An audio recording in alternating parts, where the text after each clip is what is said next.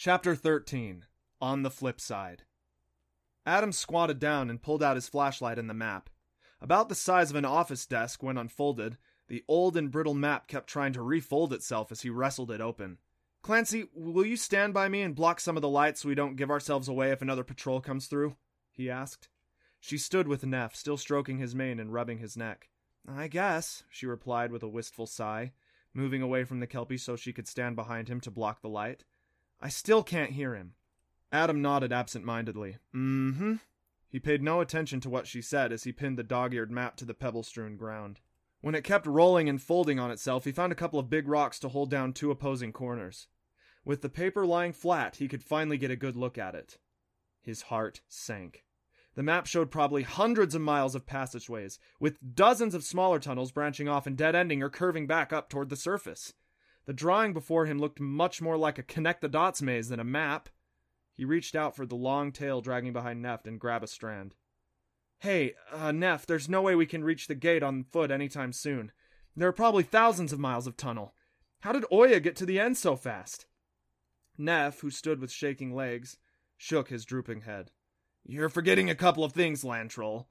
First, she's a goddess. She can do what she wants. Second, these tunnels are enchanted with distance bending." Adam frowned. "How does that work?"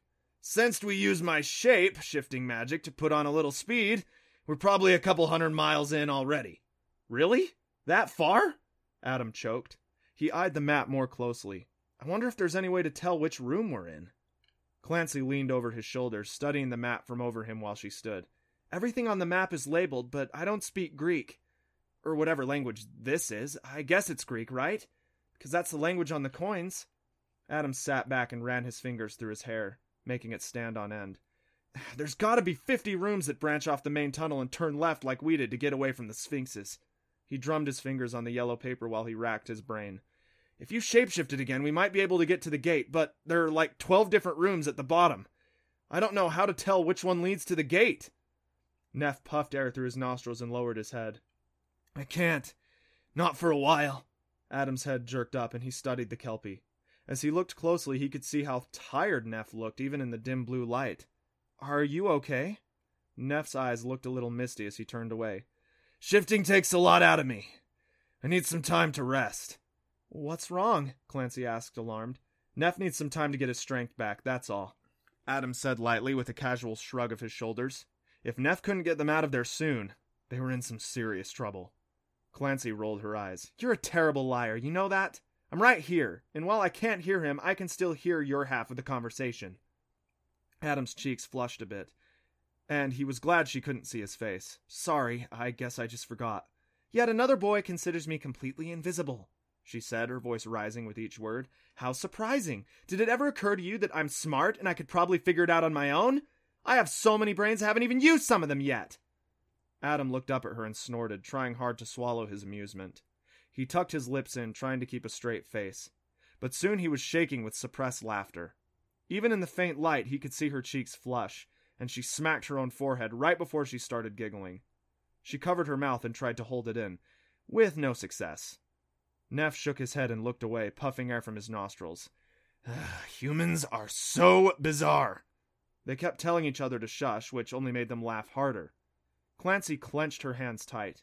With all the coins still piled in one hand, a couple fell to the ground as she quaked with laughter. Both rolled onto the map and lit up instantly. "Hey!" Adam cried suddenly, pointing at them. The rocks he'd grabbed held down two corners of the map, while the other edges, not held down, rolled stubbornly back up as if the map simply didn't want to be read. When the coins fell, the exposed back of the map lit up. "That's incredible!" Clancy gasped. "Flip it over so we can see." Together they lifted the now obedient map and turned it.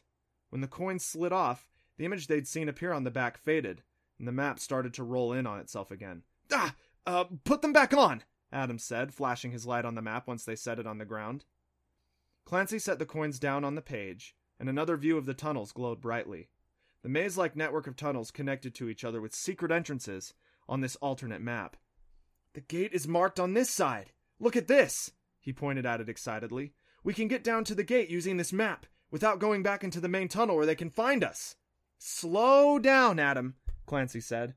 You're forgetting we have no idea where we actually are in here, she pointed at the page. See how these tunnels connect with the one's dead ending farther out? If we take the wrong path, we could be stuck in this tunnel, Adam corrected.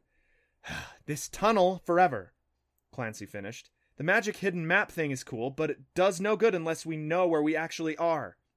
She picked up the coin she held to the parchment, and the secret view of the tunnel vanished again. One slipped from her grasp and landed on one of the room names. And as she slid it back off, her jaw dropped. What? Adam asked. Did you and your many brains figure something out? She turned to him with a smile so big it almost lit up the shadowy room. I don't believe it. Magic is so much cooler than logic. He frowned. I think she's officially lost it, Neff. The tired kelpie nodded slowly in his exhaustion, then turned away and started to snore. Observe, she said in a voice that sounded just like his science teacher. She rubbed her hand on the back of the paper. You see an empty page on the back of this map, correct? Adam shrugged and decided to go along with it. Correct, Miss Pitt? When I take these coins and set them on the blank page, the secret map appears, correct? Yes, ma'am. But watch what happens when I slide the coin over it. Adam leaned forward, squinting. He aimed the flashlight at her hand as she moved it. Once the coin passed over the drawings of the labeled rooms, the name flickered from Greek to English just long enough for them to read it before the letters swayed and changed back. So much better than the Rosetta Stone! Clancy squealed. Adam shook his head. Yeah, still don't know what that is. She thrust a coin into his hand. Did you notice this room is labeled? Adam raised his eyebrows and looked around. Pretty sure he couldn't see a label in the blue shadows. It is? Clancy nodded.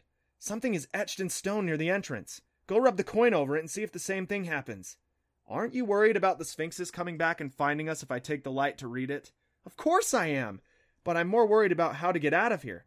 Unless you want to die in here. Not so much, Adam murmured as he gripped the coin in one hand and the flashlight in the other.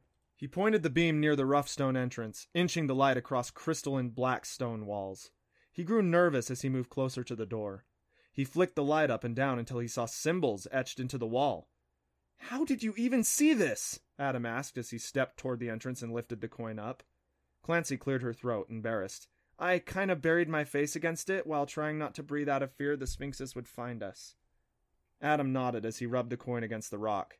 It faded as he did, the gold not shimmering and the blue waves not rolling anymore.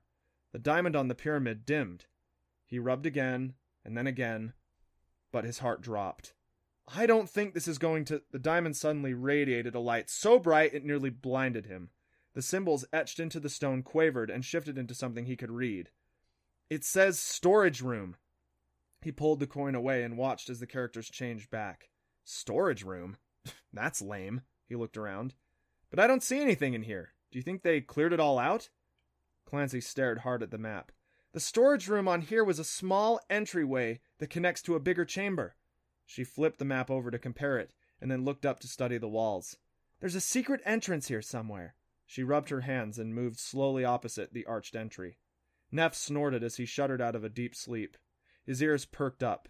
Nickering softly, his green eyes glowing white as he sprang up in alarm. Adam hurried over to pat his mane. I can hear something. Someone is coming. Stay as quiet as you can, and warn your weird friend to be quiet too. Clancy, Adam whispered nervously as he and Neff tiptoed toward her. He flipped off the light in his hand.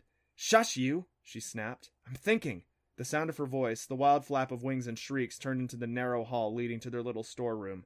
They found us! He cried, shoving his back against the wall and watching shiny black eyes race toward them. Clancy focused on a ridge in the rock right behind his back, digging and gripping it even though he was in the way. She pressed a coin into the ridge, and he felt the rocks behind him start to crumble. I got it! She yelled. The wall behind Adam dissolved. He fell backwards with a yelp of surprise, landing on his backside in soft dirt. Clancy jerked the coin from the rock and leapt around while Neff vaulted over him. Angry beaks snapped at his feet and lunged, but the wall instantly reformed as Adam jerked his feet away. They heard the distant crunching of rock as Sphinx slammed headfirst into the stone barrier between them. It scratched and screeched, but the wall held firm. He turned around with a sigh of relief. Adam sat up. How did you do that? Magic plus logic equals me being completely awesome, she said smugly, facing him with her back to the room. Sitting with his back to the wall, Adam could see everything behind her. His eyes nearly popped out of his head. Clancy, you, Might want to turn around and see where we ended up. She hunched her shoulders nervously. Am I going to regret getting us in here? She whispered. Just turn around.